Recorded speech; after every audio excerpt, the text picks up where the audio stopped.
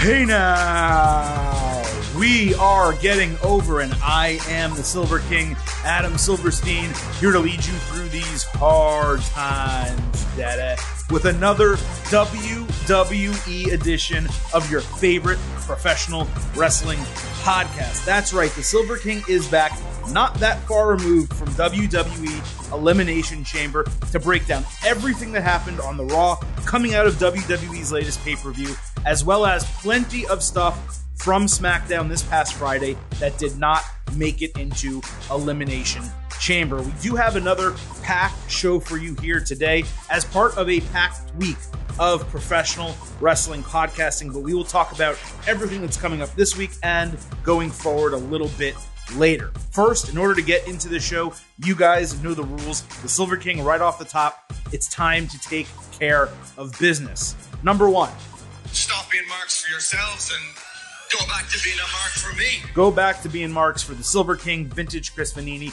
and the Getting Over Wrestling podcast. Head on over to Apple Podcasts, drop a 5-star rating, leave a review, let people know how much you love this show. Back in the top 50 among all wrestling podcasts in North America last week because of Elimination Chamber. We want to stay in that top 50 every week, and we want to move up into that top 25. Treat us like a college football or a college basketball poll. We want to be a top 25 podcast, and you guys can help us do that through word of mouth and leaving those 5-star ratings and reviews. Also, do not forget to follow us on Twitter at Getting Overcast. You can interact with us all week long while we talk about wrestling. You may get an alert about a live show that will come to you here and there. Maybe the Silver King will ask for some DM slides and Twitter questions that we'll read on the show. But what I guarantee you will get is discussion during every major wrestling show and alerts when each new episode of the podcast drops. So do not forget to follow us on Twitter at Getting Overcast. So with that, let's get into today's show. It's time to welcome in my co-host, none other than Vintage Chris Vanini. You can follow him on Twitter at Chris Vanini. And of course, you can follow me at Silverstein Adam. Chris, we just spoke a little over 24 hours ago doing the Elimination Chamber instant analysis. We were very bullish about WWE coming out of that. And the big question we had is, what was WWE going to do on Raw to follow up? Would they deliver a good episode of Raw to kind of kick off this final stretch towards WrestleMania?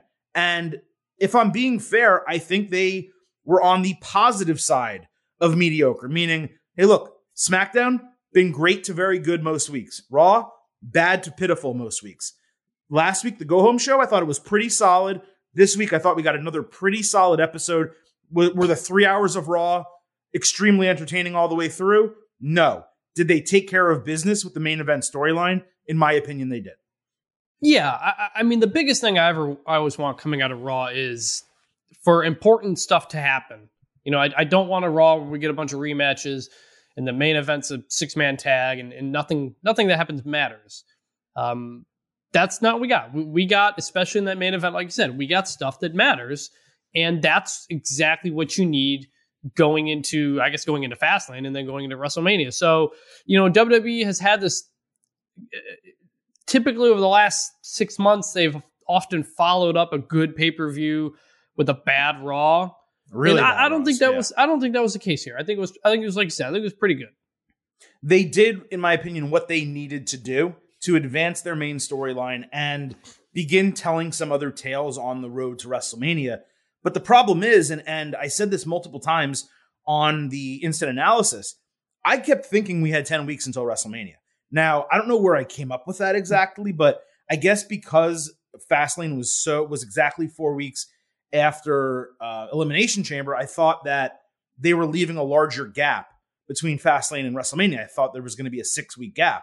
Turns out there's not. There's only a 3-week gap between Fastlane and WWE's biggest show of the year, which is really not good scheduling. There should have been a 3-week gap between Elimination Chamber and Fastlane, not the other way around. I mean, even the gap between Royal Rumble and Fastlane, it seems like they happened Royal Rumble and Elimination Chamber, it seems like they happened right on top of each other. So WWE is simultaneously trying to build for 2 pay-per-views, one of which is still 3 weeks out, And then the other's 3 weeks after that at this point. So it's called Fastlane for a reason. Yeah, but that does not make the job of the bookers easy. And they have enough difficulties to deal with given the problems they or Vince McMahon put themselves in the first place. So with that, let's kind of just move into it. We'll slide into the main event.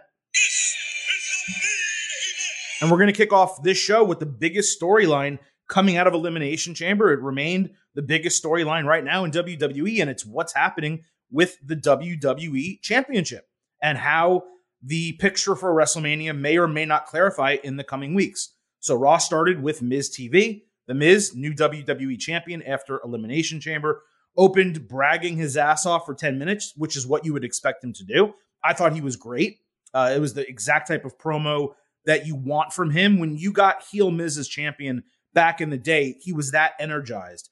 Recently, the stuff with Morrison and Miz, it's waned on me. It's been extremely repetitive, and I want him to have that confidence, and that's what putting the title on Miz has accomplished. You could see it. It was oozing out of him during this promo.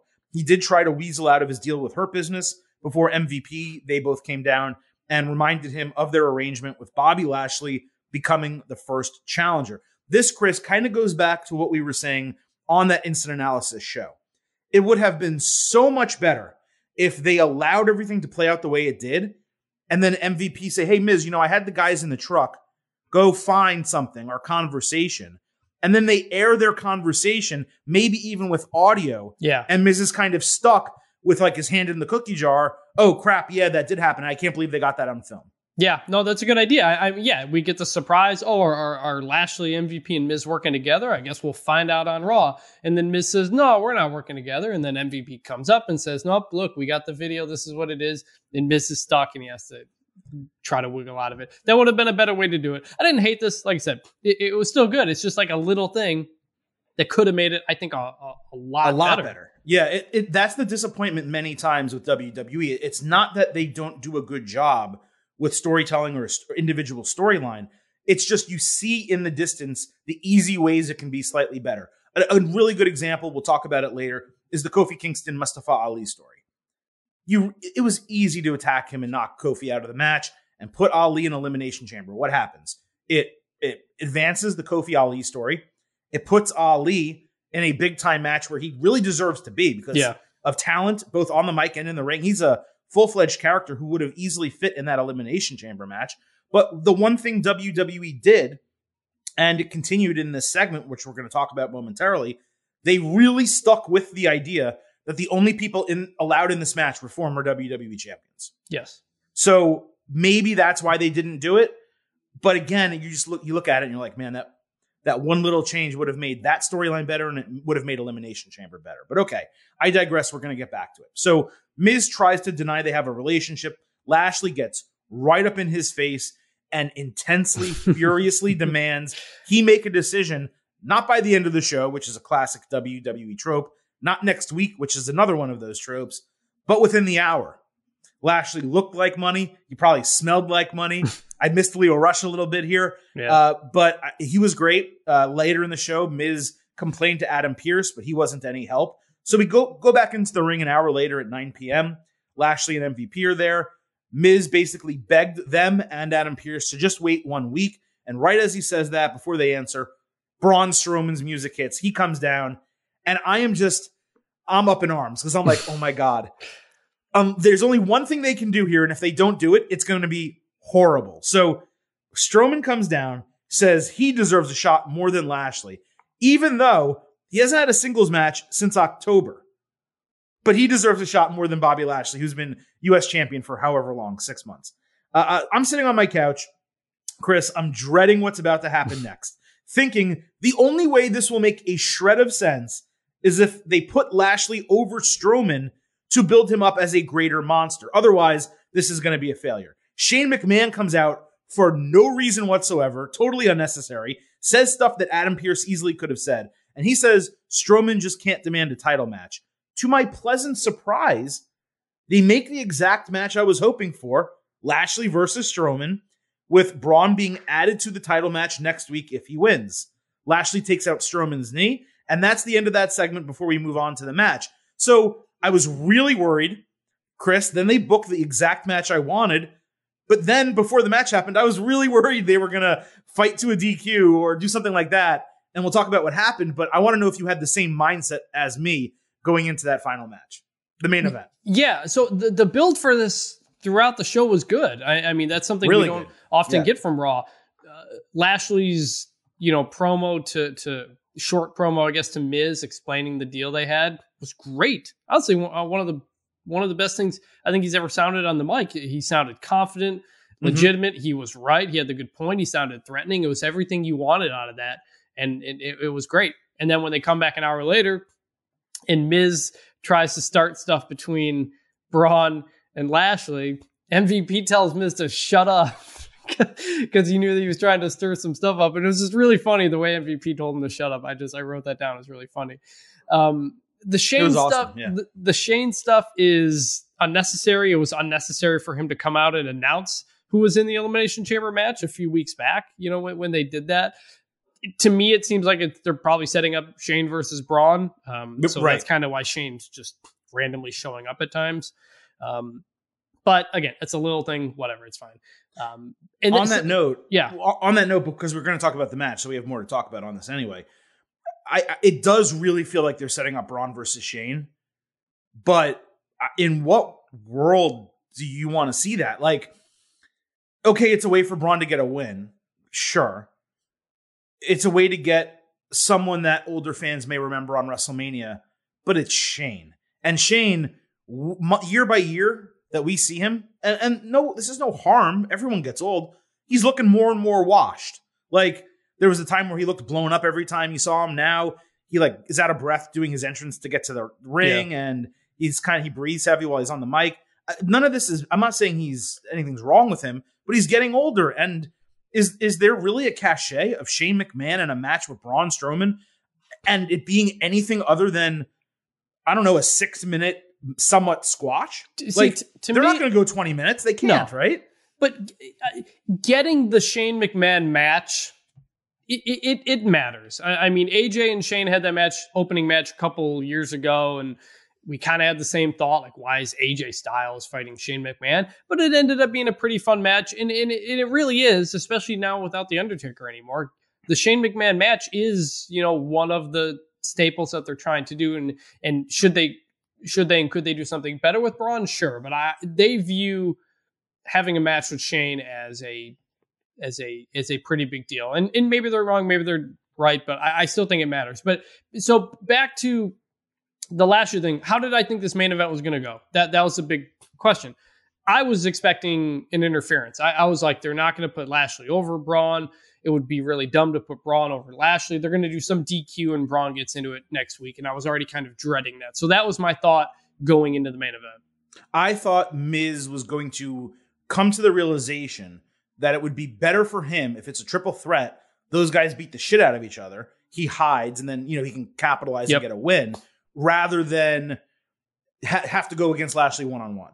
That was my expectation, that Miz would help Lashley win. Strowman win somehow, even if it was via countout, same or something like that. Right? That's kind of where I was going. I do, just because we are talking about the Shane thing, and we don't have a ton of topics on the show. I do want to say there's a huge difference, and I know you're not comparing them, but it's a huge difference between AJ Styles working with Shane and Kevin Owens working with Shane and Braun Strowman working with Shane. The good news on this, and it's something I'm going to talk about later when we get to Randy Orton. If we do get Strowman Shane, that does leave Strowman out of everything else, meaning he's not going to be in the U.S. title match. He's not going to be if they do the Andre the Giant Battle Royal again. It segments something for Braun where you get him on the show and it doesn't interfere with anything else that's going on. And in that way, it would be a positive. But man, if that's anything more than a 6-minute match, I mean, maybe it's going to be a DQ, no DQ match, or a stipulation that would allow Shane to get in a little offense. But man, yeah, I mean, I expect Shane to just take a beating, jump off of something, and Braun gets the win. I'm not expecting much, but let him throw Shane around a bit is my guess. Hopefully if that's what they do. I know we're looking far ahead, but that's where I see it going right now. Hey, there may be a scenario where he wants to fight Shane, and Shane's like, hey, look, I'm going to find someone to fill in for me. And they use Keith Lee and they go Keith Lee Strowman, right? Who knows exactly how that's going to transpire. I do miss Keith Lee not being on the show. It seems like plans for him have been completely derailed due to whatever injury or illness or whatever's happening. And we certainly wish him the best, but it is really difficult to keep watching Raw and not see Keith Lee. And this is a guy who it looked like they were going to make a run to WrestleMania, maybe not for the world title, but for something, maybe the US Championship. We thought he might have won the match with Lashley at Elimination Chamber. He's nowhere to be found. So there's a lot of meat flying in the ring on Raw, but the biggest piece of meat maybe is missing, and that's Keith Lee. So I do hope to see him back. But let's move on to the main event, which was Lashley versus Strowman. And I don't know why it didn't click for me at first. It actually took me a while to realize what was going down. Big meaty man slapping me. That's what I wanted to see. That's what we got. We didn't just get that. Reinforce the ring post. The beef's going to be flying tonight, gentlemen. The beef flew in this match. It was Strowman's first singles match in 4+ months. Miz was on commentary. Strowman threw Lashley clean over the top rope to the ringside area. I thought it was a really dangerous move for a big guy to take when it really seems like he's going to be in one of the main events of WrestleMania. Having Braun just throw him clear out of the ring. He was okay, luckily, so that was good. Lashley jumped from the ringside area onto the apron to avoid Strowman, who barreled into the steel steps. Strowman hit the running power slam, his finisher, for a flat 2. Lashley kicked out. He got irate. Lashley came back with the almighty spinebuster, which is, I did not know was the name of the move, but apparently that is the name of the move. And I appreciate whenever they name moves. So that gets a thumbs up. And then his spear for the 1-2-3 to win clean and strong. After the match, Lashley took out Strowman's knee a second time and then got the Hurt Lock on him, knocking him out cold almost for at least a couple seconds.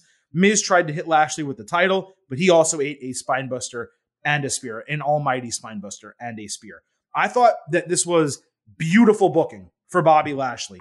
They made him look like an absolute monster, and he has for the better part of a year, but taking down Braun Strowman in a 5-minute match in the main event of Raw, with Strowman getting in some big offense, that makes you look like a monster. He may not be Brock Lesnar level yet, but he's really the next best thing.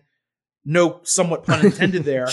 If we're being honest, you can argue that they could have saved Strowman for a Fastlane match if Lashley goes and wins the title next week. Maybe Lashley beats Miz next week. Then you get Strowman at Fastlane for the title. That's when he goes over him. And at the end of that match, McIntyre runs and interferes or something like that.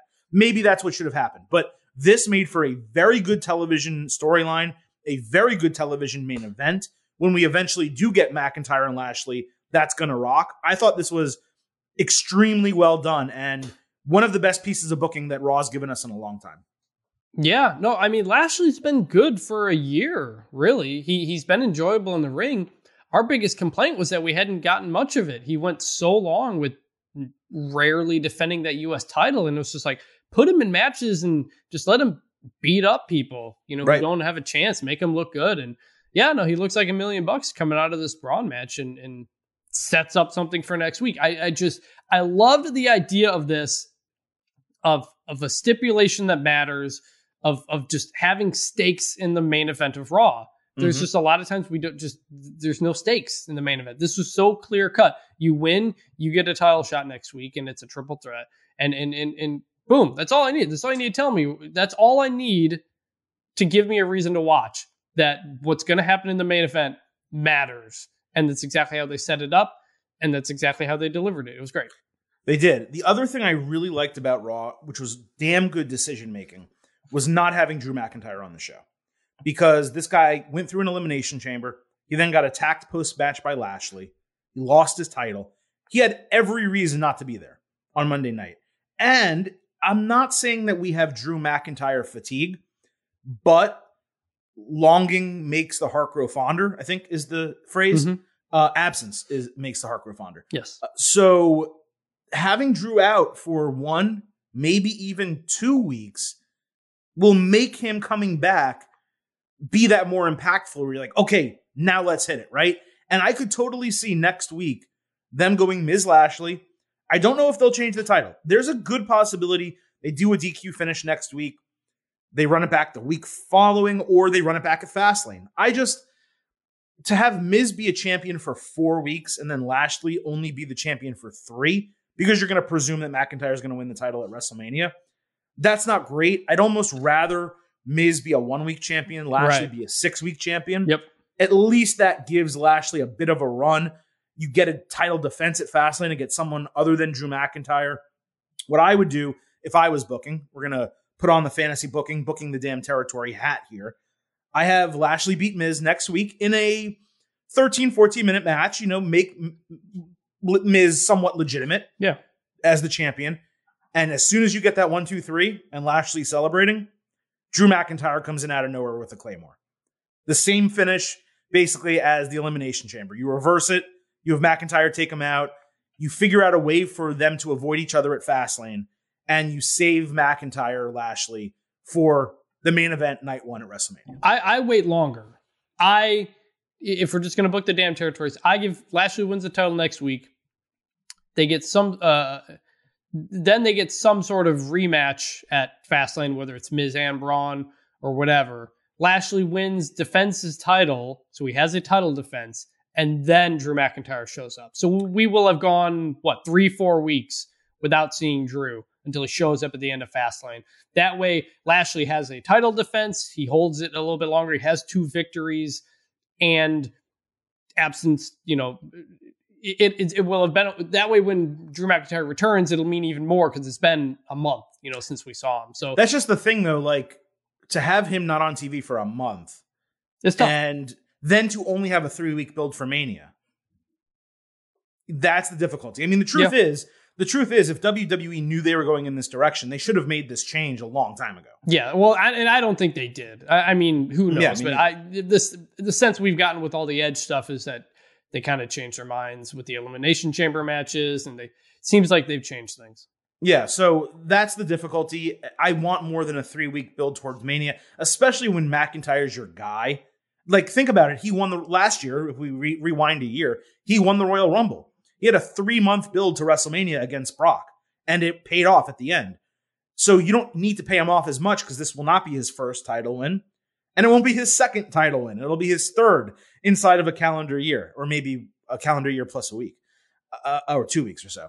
But I want more build to this than just that 3-week time period. That's only 3 Raws. The third one's the go home. So it's really only 2 weeks of build, before you get to that pay-per-view match. I think they need to start everything this week. Maybe the best way to do it is you have McIntyre go after Lashley, and rather than him get a rematch, what you do on Fastlane is you make it a number 1 contender match, like a fatal 4-way, like Drew, Sheamus, Miz, and Braun, or something like that. Yeah. And you have Lashley kind of waiting in the wings. Maybe that's the way you go with it. That could work. Yeah, I agree with you that Lashley, you want to give Lashley some run with the title, so going into WrestleMania, he feels like a WrestleMania man. And I want to see Lashley beat people. I mean, I know it will come down to sacrificing other dudes, but I want to see Lashley beat a Jeff Hardy, an Elias, AJ Styles. Like, he needs to go through these guys because you have such a short window to build him up, even though he's already super strong. We know he can beat a beast. Now let's see if he can beat a really good wrestler. Yeah. You have to kind of make those layers so Bobby Lashley comes into WrestleMania as dominant a champion as Brock Lesnar appears to be when he holds the title for an entire year. That's what you want Lashley to be here, so that Drew can get the moment he didn't get last year with Brock. Yep. So anyway, good job in the main event.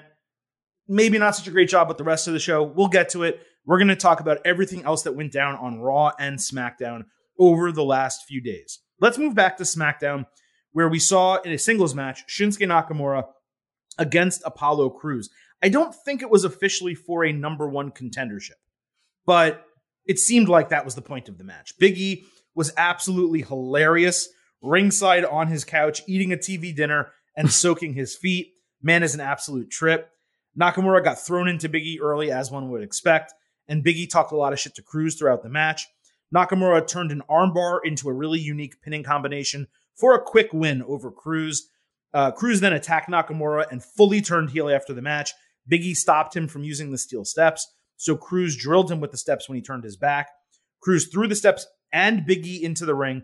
The referee kind of got in their way, so Big E rolled outside, and Cruz dropped the steps over the top rope outside, presumably onto Big E. They did it really well due to the camera angle where Big E was able to like roll under the ring, the steps fell, then he was able to roll back.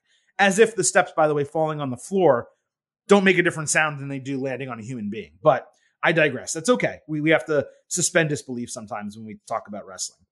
They did this really well, though, all together.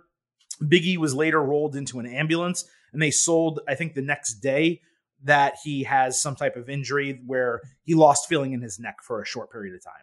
But we assume he's going to be back on SmackDown this week. But I thought, Chris, this was a really strong heel turn for Cruz. That's really been a long time coming, dating back to the conversations he was having with Paul Heyman and Roman Reigns. It works for him. We've seen him as a face basically his entire run at this point. And to get Cruz really as a strong heel in a mid-card that they have a lot of names on SmackDown. They're not lacking for contenders. To get Apollo Crews pushed like this is pretty strong. I love that we have Nakamura being built up as well. Clearly, I think we're headed for a triple threat match, as one would expect. And I'm totally here for it. I actually hope they give him a main event segment on an upcoming SmackDown because they deserve it. I love this. This is exactly how you book a mid-card title feud. I mean, everybody feels important.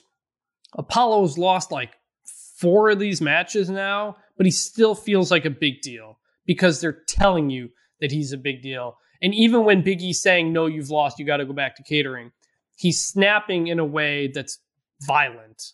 And that's how you make these people feel legitimate. It felt like he really did finally snap after weeks of this building. And if you're going to snap, it can't just be punching a guy in the corner and then walking away. No, it's dropping stairs on a dude outside the ring. So this was great. Loved everything about it. This is probably the best story they've done with a mid-card belt in quite a while. I mean, the U.S. title was doing nothing for a while. The Intercontinental belt previously was kind of weird with the Sammy stuff and all that. But like in terms of just an old school, guys just hate each other and are fighting for this title. Like, this is great. This is exactly how you do a mid-card feud. I love it.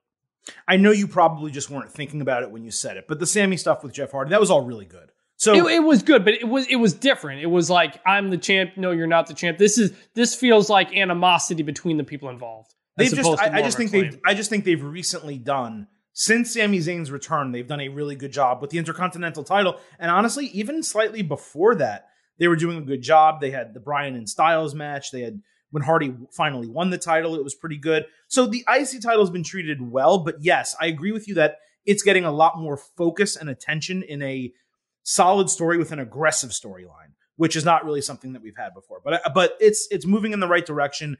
We did have hopes and thoughts that they might have taken Big E on the ride they took Roman Reigns a couple years ago, where Roman didn't have a title for a long time. Then he won the IC title, but he dropped it relatively quickly. Actually, to The Miz, he dropped it. And the reason for that was to give Reigns a break from the title picture, but then start building him up back to a world title contention. And I did think at the beginning when Big E split back in October or November, I think it was October, that's what they were going to do. And we were headed for Big E and Roman Reigns at WrestleMania. It turns out that's not going to happen. But the truth is, Big E possibly walking into Mania as the Intercontinental Champion, maybe leaving it as the IC Champion as well. That's pretty big. And it's a significant step forward for him as a singles wrestler from where he was even in October when this all started. So I do hope that Big E's a main eventer sooner than later, but so far, so good. And this storyline, utilizing Nakamura and Cruz in this while they were using Cesaro and Daniel Bryan and all those other guys in the Elimination Chamber, it was just really smart booking, and I think they're doing a good job. Now, I'm not necessarily going to say the same thing here about Seth Rollins. Rollins hit the stage as Big E was being stretchered back, saying he knows how it feels to have friends turn their backs on him, and he called out Cesaro, who you'll remember he attacked previously 2 weeks ago. There really wasn't much to recap here. It was just a bunch of rambling from Rollins. Cesaro later in the show said he was there out of respect for Rollins, but that Rollins came back from his paternity leave unchanged. I'm just not really loving this Rollins gimmick to this point. It feels stale and very repetitive without a clear direction. I know he has a new catchphrase, and they're doing less of a Messiah gimmick, and they're moving away from the religious overtones, but Rollins doesn't really seem to have strong motivation to come back and lead the SmackDown locker room. He just got drafted over there. He was on Raw before, then he left, and now he's back. To me, the entire thing's weak. It feels like a total misuse of Seth Rollins. Now, injecting him just 6, 7, 8 weeks out of WrestleMania to try to get something at Mania out of him, you're only going to do so much. If they go with Rollins and Cesaro at Mania in a singles match, that's going to be great because they are both fantastic wrestlers. But I don't know how you build that for 6 more weeks. If you can save it that long, I think that they may think it's more of a SmackDown feud. So that worries me. That leaves me wondering what the hell they're going to do with Rollins for Mania and really what they can possibly do to make me care about this character. So I'm not going to say 0.0. I'm not going to mark it 0 because it's Seth Rollins. But as of right now, It's got about as much chance of getting over as Orange Cassidy. Yeah, I don't really know where this is going except to say that the suits that Seth is wearing have been amazing. oh yeah. The all leather last week, including the leather tie, was something. And then the fancy design this week. I don't really know where it's going. And sometimes Seth is obviously great, but sometimes he just kind of gets bogged down by character work where it just doesn't really seem to fit. It's been hard for him to recapture how perfect he was in that role as, working for the Authority, the Weasley type of heel stuff, I think that could be where it goes. I mean, right now we wonder what happens with Cesaro. Maybe they do some sort of Intercontinental ladder match and we get Seth and Cesaro and Daniel Bryan and everybody involved in that. I don't know. I don't really know where Seth's going. For such a return, you would have hoped they had something kind of bigger, like kind of set up from the get-go. And instead he returns at the Rumble and it's been a couple weeks and you don't really know where it's going. So yeah, it's been a little bit of a disappointment so far. Well, look at it. He's a leader with no followers. When he was on Raw, their roster generally is oversized because it's an extra hour of TV to the point where you can give him an AOP, you can give him a Murphy, Austin Theory for a short period of time. And he can develop these guys and make a little bit of a stable, of a group or a faction or a stable of some kind. But you bring him onto Raw, right? You already have a guy who's calling himself the Tribal Chief. You have another guy who still, for some reason, is calling himself the King. And now you have a guy calling himself the leader. And it's like, well, you already have 3 of those on the men's side. Then on the women's side, you have someone calling themselves the greatest, the EST of everything, and someone calling themselves the boss. So on one show, you have 5 people, and the characters, yes, they're slightly different, especially the women. Maybe I'm reaching, talking about Banks and Belair. But especially with the Tribal Chief, it's the same idea. Roman is saying, I'm the locker room leader. Everyone follows behind me. This is the deal. And Rollins with this gimmick, this is not a face gimmick. So even if you wanted to run Reigns Rollins down the line, and maybe you book Rollins to be the one to beat Reigns at SummerSlam, because SmackDown, it does seem like they're booking far ahead, right? So if they want to do that, that would make sense. And I think that would be fantastic. We haven't really gotten the definitive Reigns Rollins feud that we've kind of wanted since they've both hit their prime, really, their true maturity in WWE as singles performers. That is now possible. But you don't do that by Rollins being a heel, and you don't do it by him being a face leader of stuff. So that is the difficulty that I have with this gimmick. And this is not me trying to project going forward. It's more just for me to say, I don't know where he fits in on this show right now. And they're loaded. I mean, they have so many good guys. So maybe that's something they'll figure out. Maybe they're just going to stick with this little Cesaro feud and they'll figure out a way to stretch it. And then after WrestleMania, maybe they have bigger plans for him. But so far, again, it's not a 0, but it's trending towards a 0. And I don't know really how they're going to fix it. This week, I think, will be a long way to fixing it, or at least telling us whether it can be saved. That's what I'll say.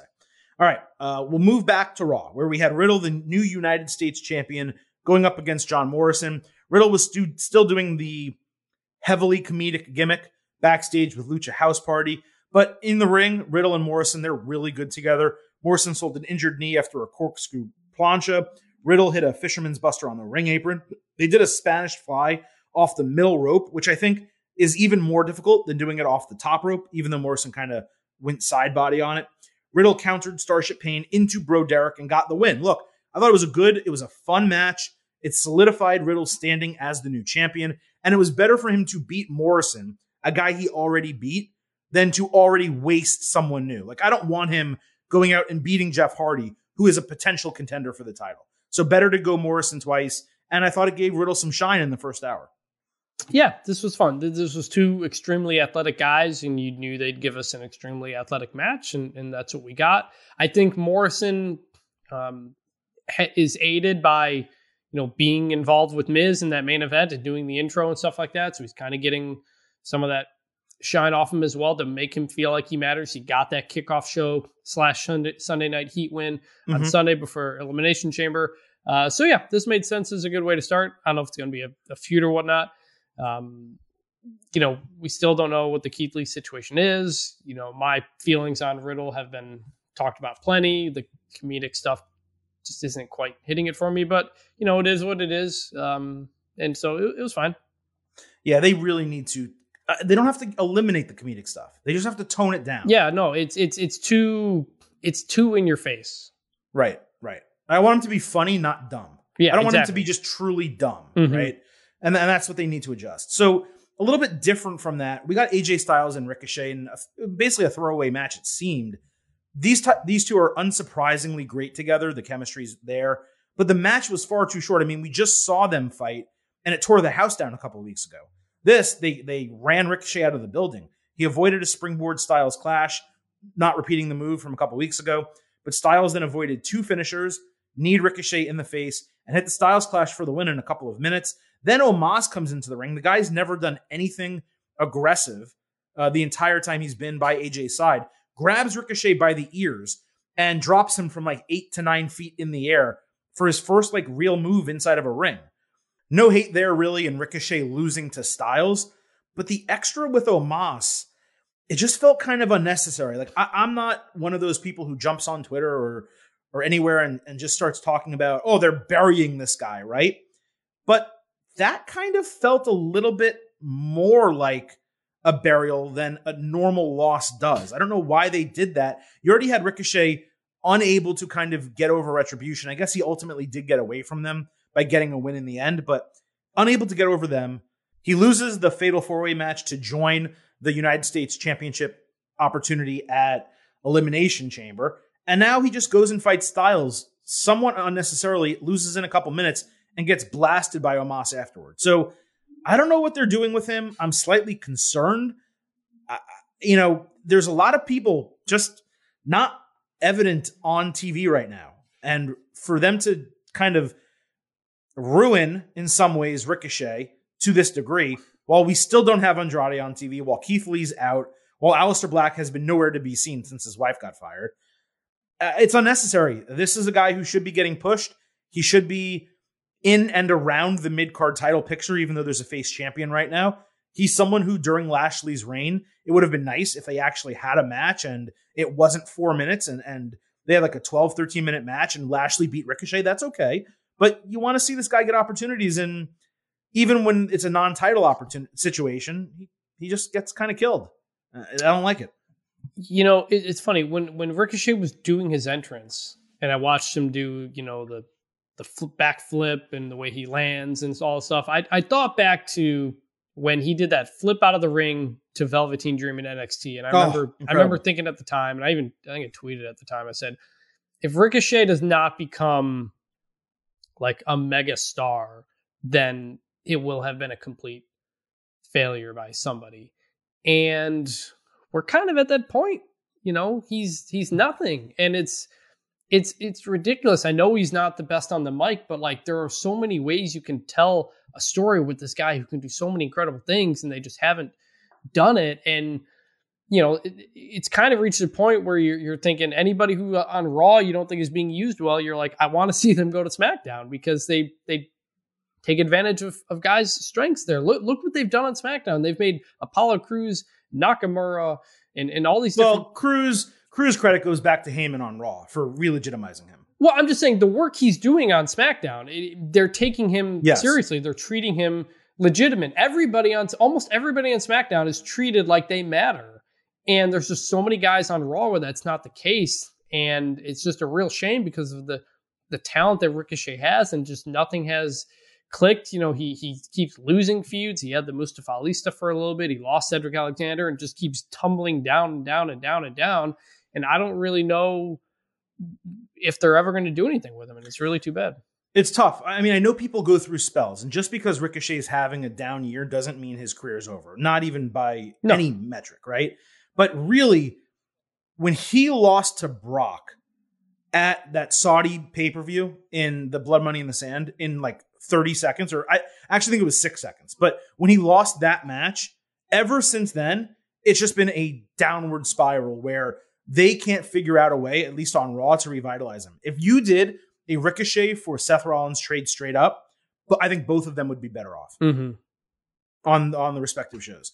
So it's disappointing. He's far too good to be booked the way he's been booked. He's almost booked like a 24/7 guy without being part of the 24/7 picture, which is super strange. So look, Raw has proven that they know what they need to do in order to build someone, right? They're doing it right now with Damian Priest. They're doing it right now with Bobby Lashley. They did it for the large part of a year with Drew McIntyre. I'm not saying that Ricochet has to be in the main event picture. I'm not saying he even needs to be US champion. But when Matt Riddle eventually drops that title, Ricochet is someone on that show who should be elevated into a top tier contendership for the US title, if not maybe the next face champion. And if they can't do it, then that's their own failings. Because Ricochet is a little bit weak on the mic, but he's not weak enough where he doesn't overcome it with his in-ring ability. He's like Cesaro. Like Cesaro is so freaking good in the ring. And over time, over his long career in WWE, he's seriously improved on the mic to the point where he can be a mid-card champion and hold it for a long time. He could challenge for a main title. He could have legitimately won the Elimination Chamber and fought Roman Reigns if they did a real match at that pay-per-view for the Universal Championship. They didn't, so him not winning was okay.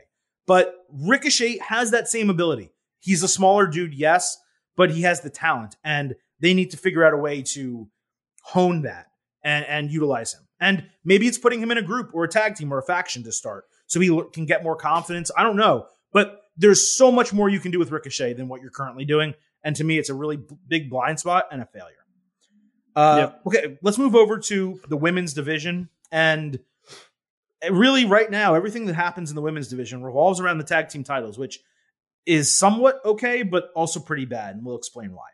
We had Nia Jax and Shayna Baszler go up against Asuka and Charlotte Flair in a non-title match. So we got this for some reason once again. Asuka and Baszler did really good work together. I still want to see them one-on-one. And I know fans may not like it, but if that was the WrestleMania match for the Raw Women's Championship, I'd be totally fine with it. Jax and Baszler each saved each other from being beaten by Flair and Asuka respectively. Flair then accidentally booted Asuka in the face. Jax took advantage with a leg drop for the win. Asuka pushed away Flair's hand afterward, and commentary kind of ignored it. You could see this booking, by the way, coming from a mile away. Asuka, the obvious thing, if they do this, Asuka turns heel, Flair beats her again at WrestleMania when fans want the exact opposite. It's a total lack of creativity if they do that. There's much more to get to with Ric Flair. We're going to talk about that in a moment. But I want to see if you agree about my thoughts on the match and what seems to be the very predictable booking for WrestleMania. Yeah, it stuck out when I think they said during the match that she is already a 12-time champion. It's like the idea that she's going to go after Ric Flair's record is like not that far away, I don't think. Theoretically, she should blow past that record at some point. That stood out. The match, it was, I guess I appreciated them back in a tag team since that was kind of the point at some point. The results made sense.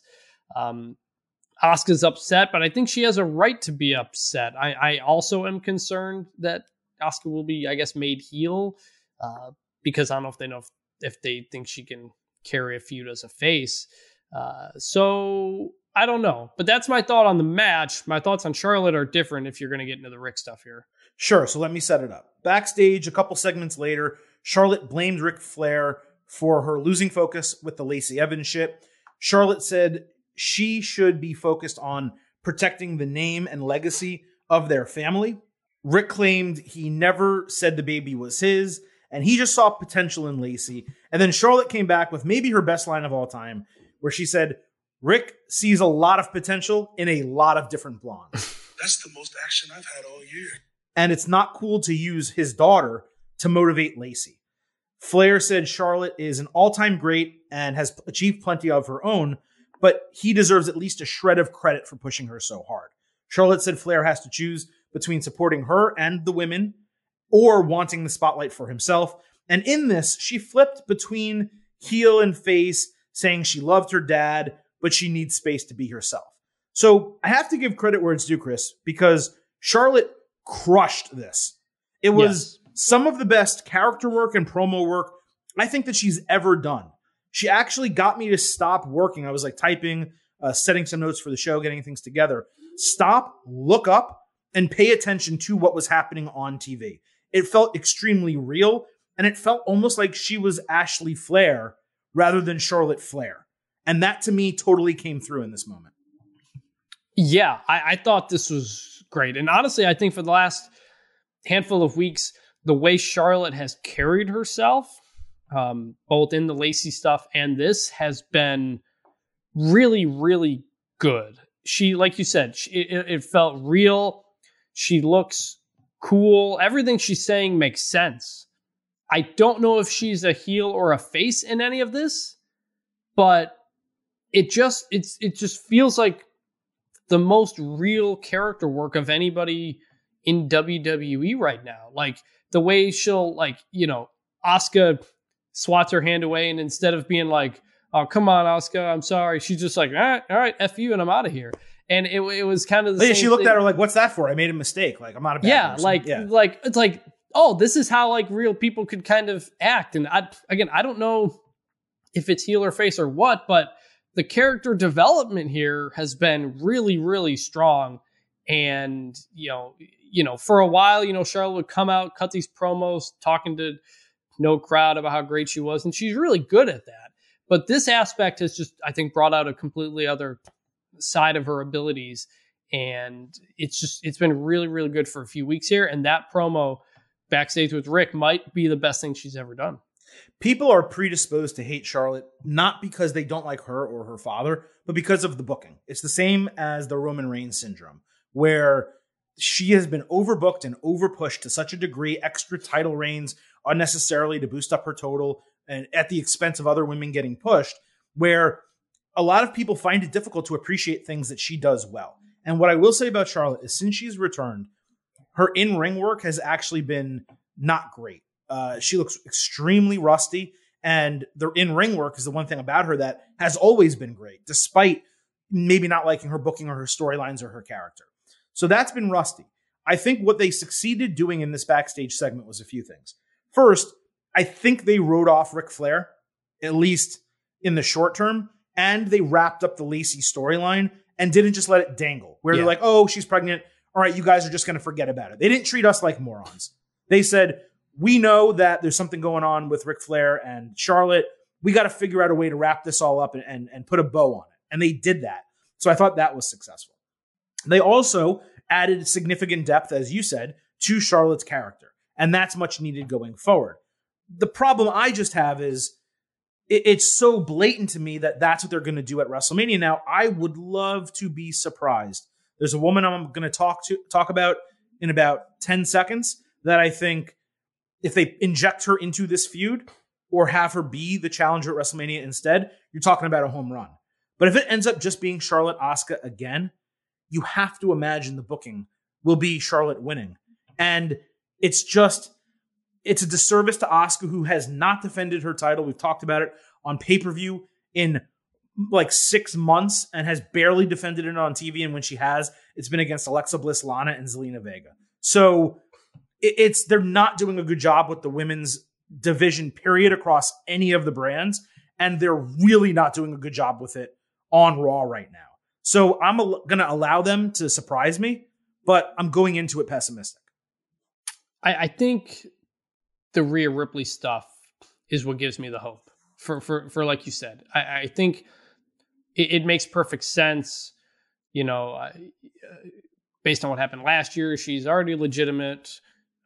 We can get to that spot. So I think the fact that they announced it's coming is a good thing.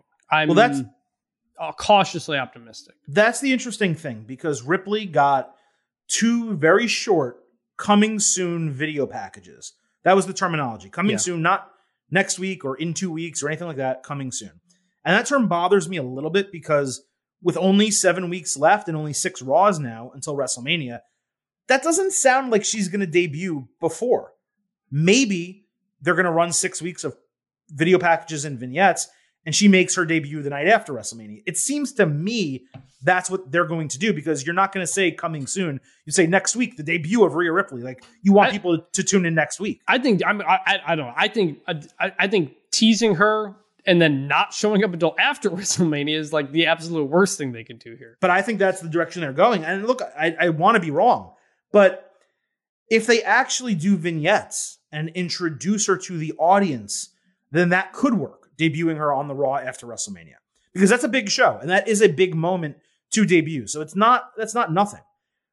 But she really should be in the title picture and on WrestleMania in a triple threat match against Charlotte, the person who beat her for her NXT title, and Asuka, the biggest woman on Raw right now, as an example. And Ripley being able to beat Charlotte and take the title off Asuka would be a fantastic booking and way to introduce her. The problem is, if they had debuted Ripley after the Royal Rumble, when she was one of the final 2 competitors, that would have made a lot of sense. You would have had plenty of time to book her into that match. Now, with only 6 Raws left, even if she debuts next week, you would have to assume it would be in like a squash, her just killing someone, right? Then you only have 5 weeks to build her into the major women's match at WrestleMania. I just don't think they're going to do it, Chris. I think they're saving her until the Raw after Mania, which again isn't the worst if they build her up with vignettes and good stuff like that. But it's a bad booking, because she should have been in the match against Asuka and Charlotte if they do go in that direction. Again, you had 1 year ago, it was supposed to be Charlotte and Ripley at WrestleMania for the NXT title in a really big moment for NXT and Ripley. Now you have the opportunity to do that again, and I don't think they're going to do it, and I think that's a shame.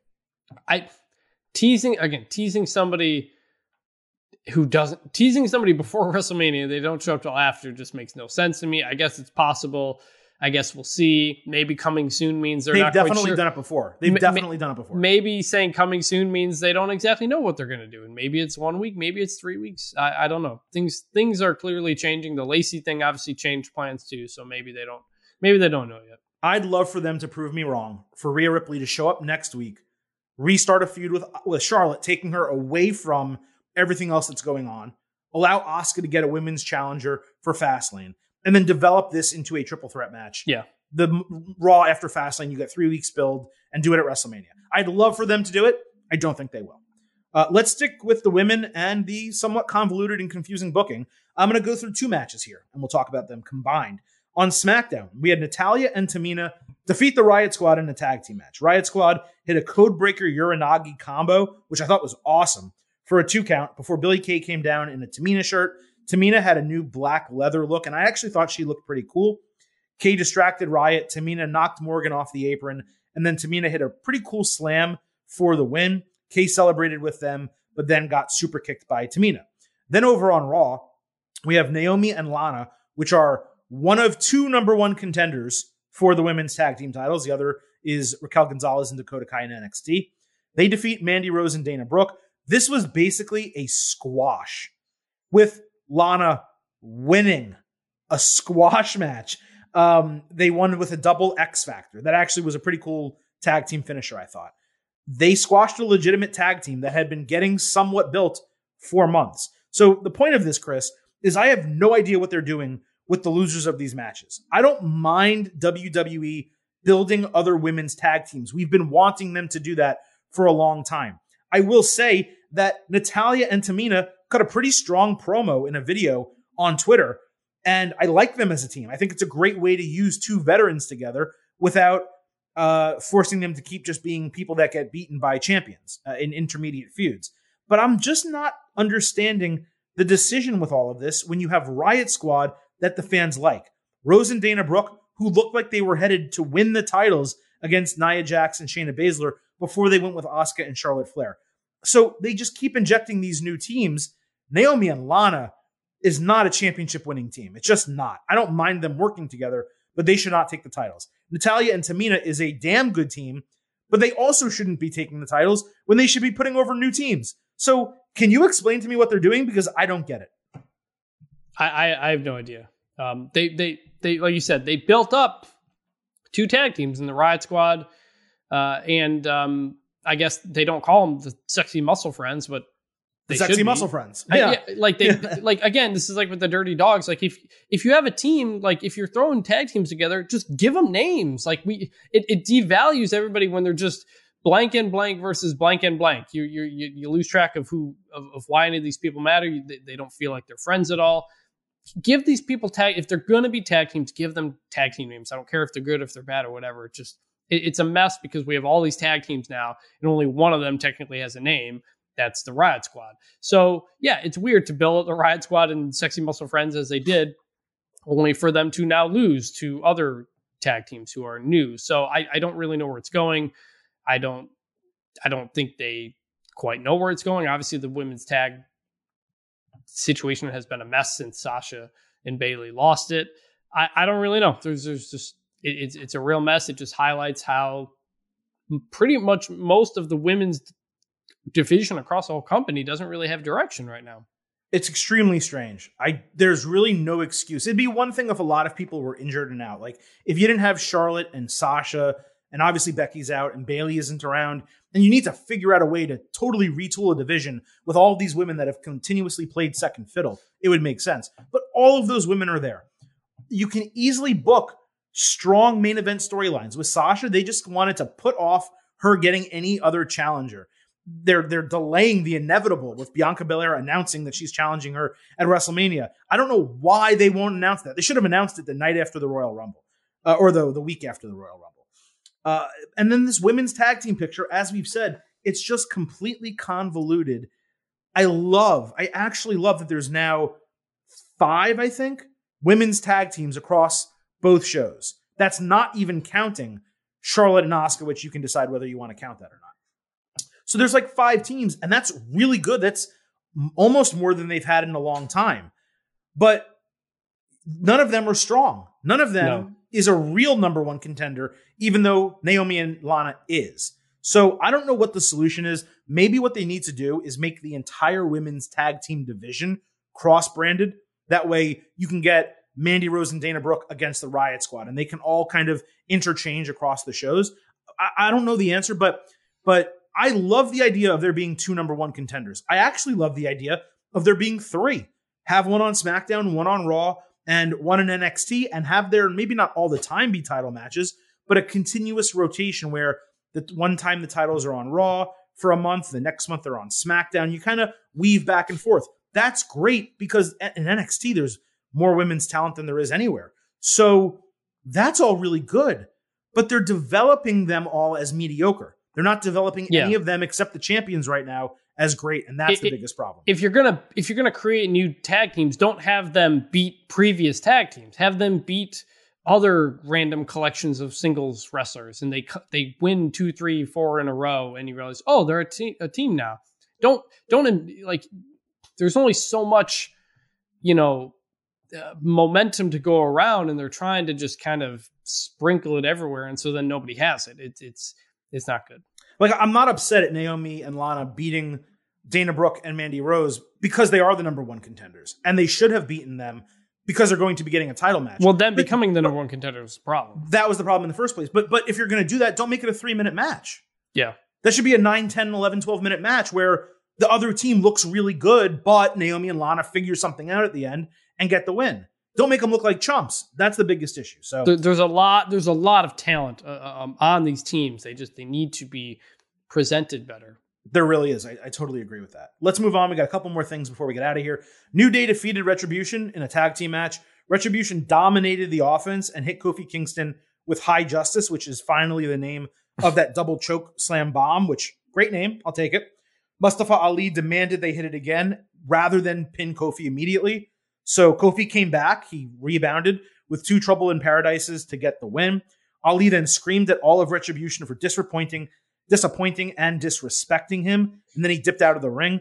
I don't really know what that's leading to, but it kind of seems like maybe Kofi and Ali is off now, or maybe on hold, or they're doing something in the interim to delay it until WrestleMania. That's good. The other good note is Mia Yim was there. Reckoning was back with Retribution, which means she's fully recovered from COVID. Again, Keith Lee wasn't there. We wonder what's happening with him. Hopefully it's something he will recover from sooner than later. But I like that there was some storytelling at the end. The match was really short. New Day looked like it got its ass kicked until Retribution was just stupid. So I didn't love it, but it wasn't the worst thing. Yeah, I didn't have a ton of thoughts on this. I mean, it's been clear for a while that Retribution is just meant to be, Mustafa Ali's lackeys at this point. I'm not sure what him getting mad at them really does. We'll see. I agree. We don't know if they're going to do Mustafa Ali versus Kofi or not. It'd be a fun story. Maybe they do it for Fastlane.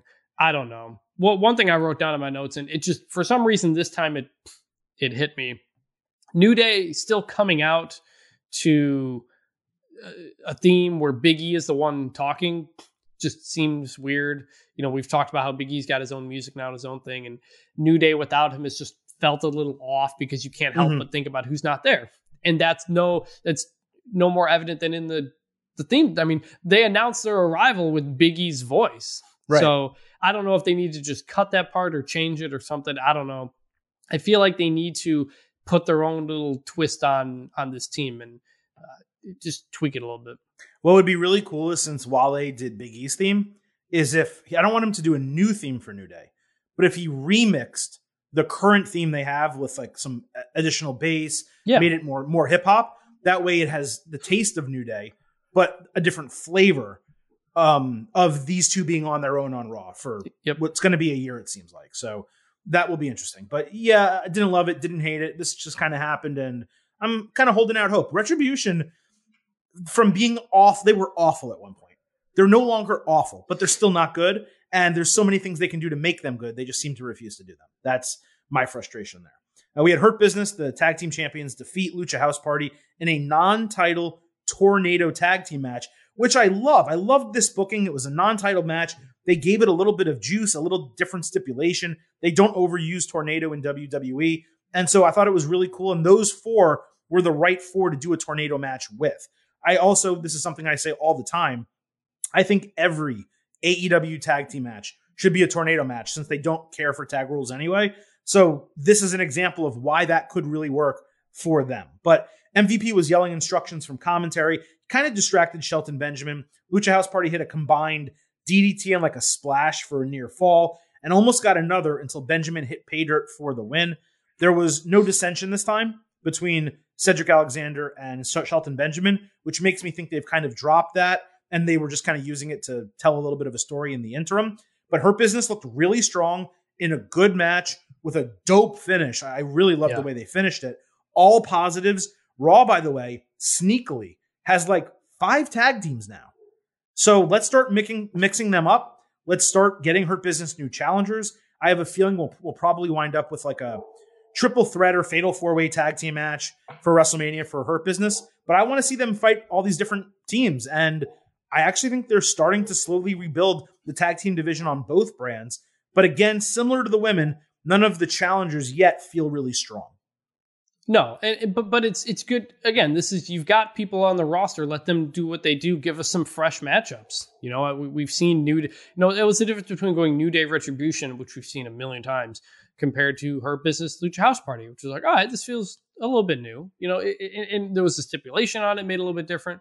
It just felt fresh, and that was good. I'm glad Hurt Business won. I was concerned, with all the attention going on Lashley, that they might kind of devalue Alexander and Benjamin and kind of push them to the side. It's good to see that didn't happen.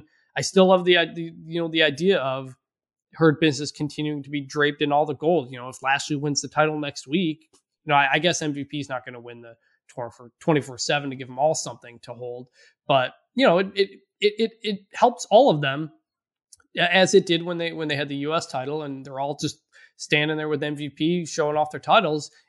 That group has helped everybody. Everybody involved in that group has been benefited by their team. I'm glad they've hopefully drop the Cedric Alexander dissension stuff, because these guys are all helped by each other. And that was evident again in this tag match. There's two things they should do, and you saying it popped it in my mind. Number one, MVP should get that crutch gold-plated. Like immediately.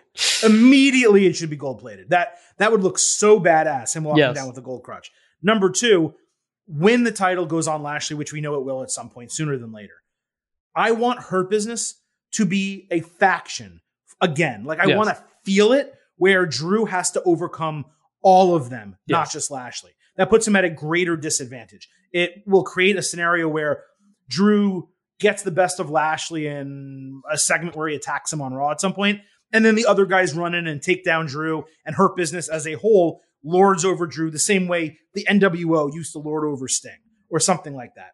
That's what I want to see from them on this road to WrestleMania. Lashley is strong. The tag team is looking strong. I want to see them as a faction looking strong. And by the way, when Lashley does have the WWE Championship draped over his shoulder, standing next to those guys and MVP, it's going to look awesome. Mm-hmm. It really will. Moving on, Damian Priest defeated Angel Garza in a singles match. Bad Bunny earlier in the show was cutting a promo as the new 24/7 champion when Priest spotted R-Truth and called him out for stalking him. Onto the match, Garza got a lot of offense, but kept taunting Bad Bunny for some reason. Priest went on a run with his bell clap, broken arrow, and eventually he hit the top rope roundhouse kick and hit the lights, which used to be called Reckoning, but they no longer call it that because now there's a human being called Reckoning, for the win. This didn't really accomplish much, but Priest and Garza both look good. I thought this was maybe the best Garza's looked in a while. Bad Bunny also staved off an attack from the 24/7 jobbers with the help of Damian Priest after the match. We should also mention that Bad Bunny did take the 24/7 championship to SNL as we anticipated, or as I anticipated, you weren't on the show, last week. And it looked great. He showed it off in his second performance on SNL. And he didn't exactly do the Macho Man at the pier overlooking the ocean, with the title under his leg. But it was a similar sentiment that he was doing with one leg up. I loved that them putting the 24/7 title on Bad Bunny. It was actually a really smart move. Damian Priest keeps looking awesome. I liked Garza here. The only thing I thought this was missing, Chris, if you remember, last week or 2 weeks ago, Garza was with Miz and Morrison. And I know Miz is the champion now, so maybe you want to separate him from this feud until he loses the title. But I really would have liked Morrison there with Garza to kind of keep that together, because I do think Garza needs a little bit of a boost right now. And you kind of forgot why Garza was in this match. And it was because last week or 2 weeks ago, he had aligned himself with the Miz and Morrison. I had forgotten about that until you said it. I didn't know that either. So yeah, that's a good point. No, that's a good point as to why. So yeah, I mean, I didn't have a ton of thoughts. This is how you get him some wins to make him look good as him and Bad Bunny continue to move forward. I like that they knew R-Truth was stalking them, because so many times with the 24/7 they make the people involved look like idiots. So it's always good when they don't. So this was fine. It accomplished what it needed to do as they continue to take small steps forward. I want to give a quick shout out to Renee Paquette, who had Shayna Baszler on her podcast, Oral Sessions. Of course, the Silver King does have a 90-minute interview with Renee Paquette that you can listen to in our archives just from a couple months ago. I believe it was December. So be sure to listen to that. But apparently, Shayna called out Ronda Rousey. She said, Ronda, I'm going to give you the fight that you deserve if she comes back to WWE. So I think that is interesting. I didn't want to miss that while we were going here. It just popped up on my Twitter as we were rolling through. A couple more things. Sheamus defeated Jeff Hardy over on Raw. They never got me to care about this match at all. The whole time it was happening, I just didn't care. Sheamus dodged the Swanton Bomb. Hardy dodged the Brogue Kick, but Sheamus caught Hardy with a V-trigger and then the Brogue for the win. The finish was strong. The end of the match was good. I just didn't care. Yeah, nah. And obviously I was going in the Elimination Chamber match, and it was what it was. Neither won, so whatever. Yeah. We also on SmackDown had Rey and Dominic Mysterio defeat Alpha Academy. This match lasted 2 minutes. Otis slammed Rey. Chad Gable entered without tagging to coach Otis, and then AA were called for disqualification because Gable was in the ring too long without tagging. Otis kept squashing and splashing Mysterio at Gable's direction after the match. Rey sold that he was seriously hurt coming out of the commercial break. I actually thought this was pretty interesting and unique, all things considered. I'd like to hear a little bit more about what's happening with Otis. And are they turning Otis into a dumb heel almost, where Gable's brainwashing him to some degree, which seems to be what the purpose of Alpha Academy has been from the beginning, except for when Daniel Bryan was involved. I'm curious about it. Rey and Dominic got the DQ win. I think this is a pretty decent intermediate feud. I have talked about not wanting Gable to keep losing. It's really annoying to me that Gable, one of your best dudes, who you won't push, similar to Ricochet, keeps losing. But you guys know I want Rey and Dominic Mysterio to be father-son tag team champions. I think it's a really good booking if they do it. And I do expect, as of right now, Rey and Dominic to come out of WrestleMania, I'm trying to think to make sure this is a good opinion here, as the tag team champions over the Dirty Dogs. I think it could be the Street Profits. It could be a triple threat between those three teams. But I think Rey and Dominic would pop a lot of people if they won at WrestleMania, them or the Profits, obviously. Yeah. Alpha Academy was interesting. I mean, after a number of weeks where it looked like they were faces, now I guess they're heels. That was a pretty good beatdown. I mean, Otis doing the frog splash off the middle rope. It was a little weird at times, but again, kind of like with the Apollo Crews thing, you know, the beatdown sold it for me. SmackDown, for whatever reason, knows how to do a good beatdown, and it really made you believe that Bray was hurt. So don't know where it's going. I still like them as a team, and we'll see what they do this week. Depending what happens on SmackDown this week, because that will really tell us how far along the WrestleMania booking is going. Because on Raw, let's be honest, not much happened to actually build towards WrestleMania. Like, we still only really have 2 matches that we know are going to happen on the card. We have Roman Reigns and Edge, which is officially official, and we very much expect Sasha Banks against Bianca Belair. Beyond that, there's no WrestleMania card right now. We have 6 weeks of Raw, 7 weeks of SmackDown left.